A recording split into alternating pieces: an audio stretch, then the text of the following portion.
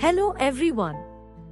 I am Brusnicia papyrifera, also known as the paper mulberry. I am a member of the family Moraceae.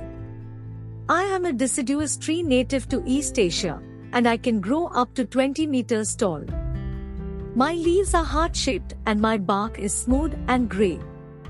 My flowers are small and yellowish-white, and my fruits are small, round, and red. I am a very important plant in East Asian culture. My bark is used to make paper, clothing, and even musical instruments. My wood is also used for furniture making. In addition to this, I am also an important food source for many animals such as birds and squirrels. Thank you for taking the time to learn about me.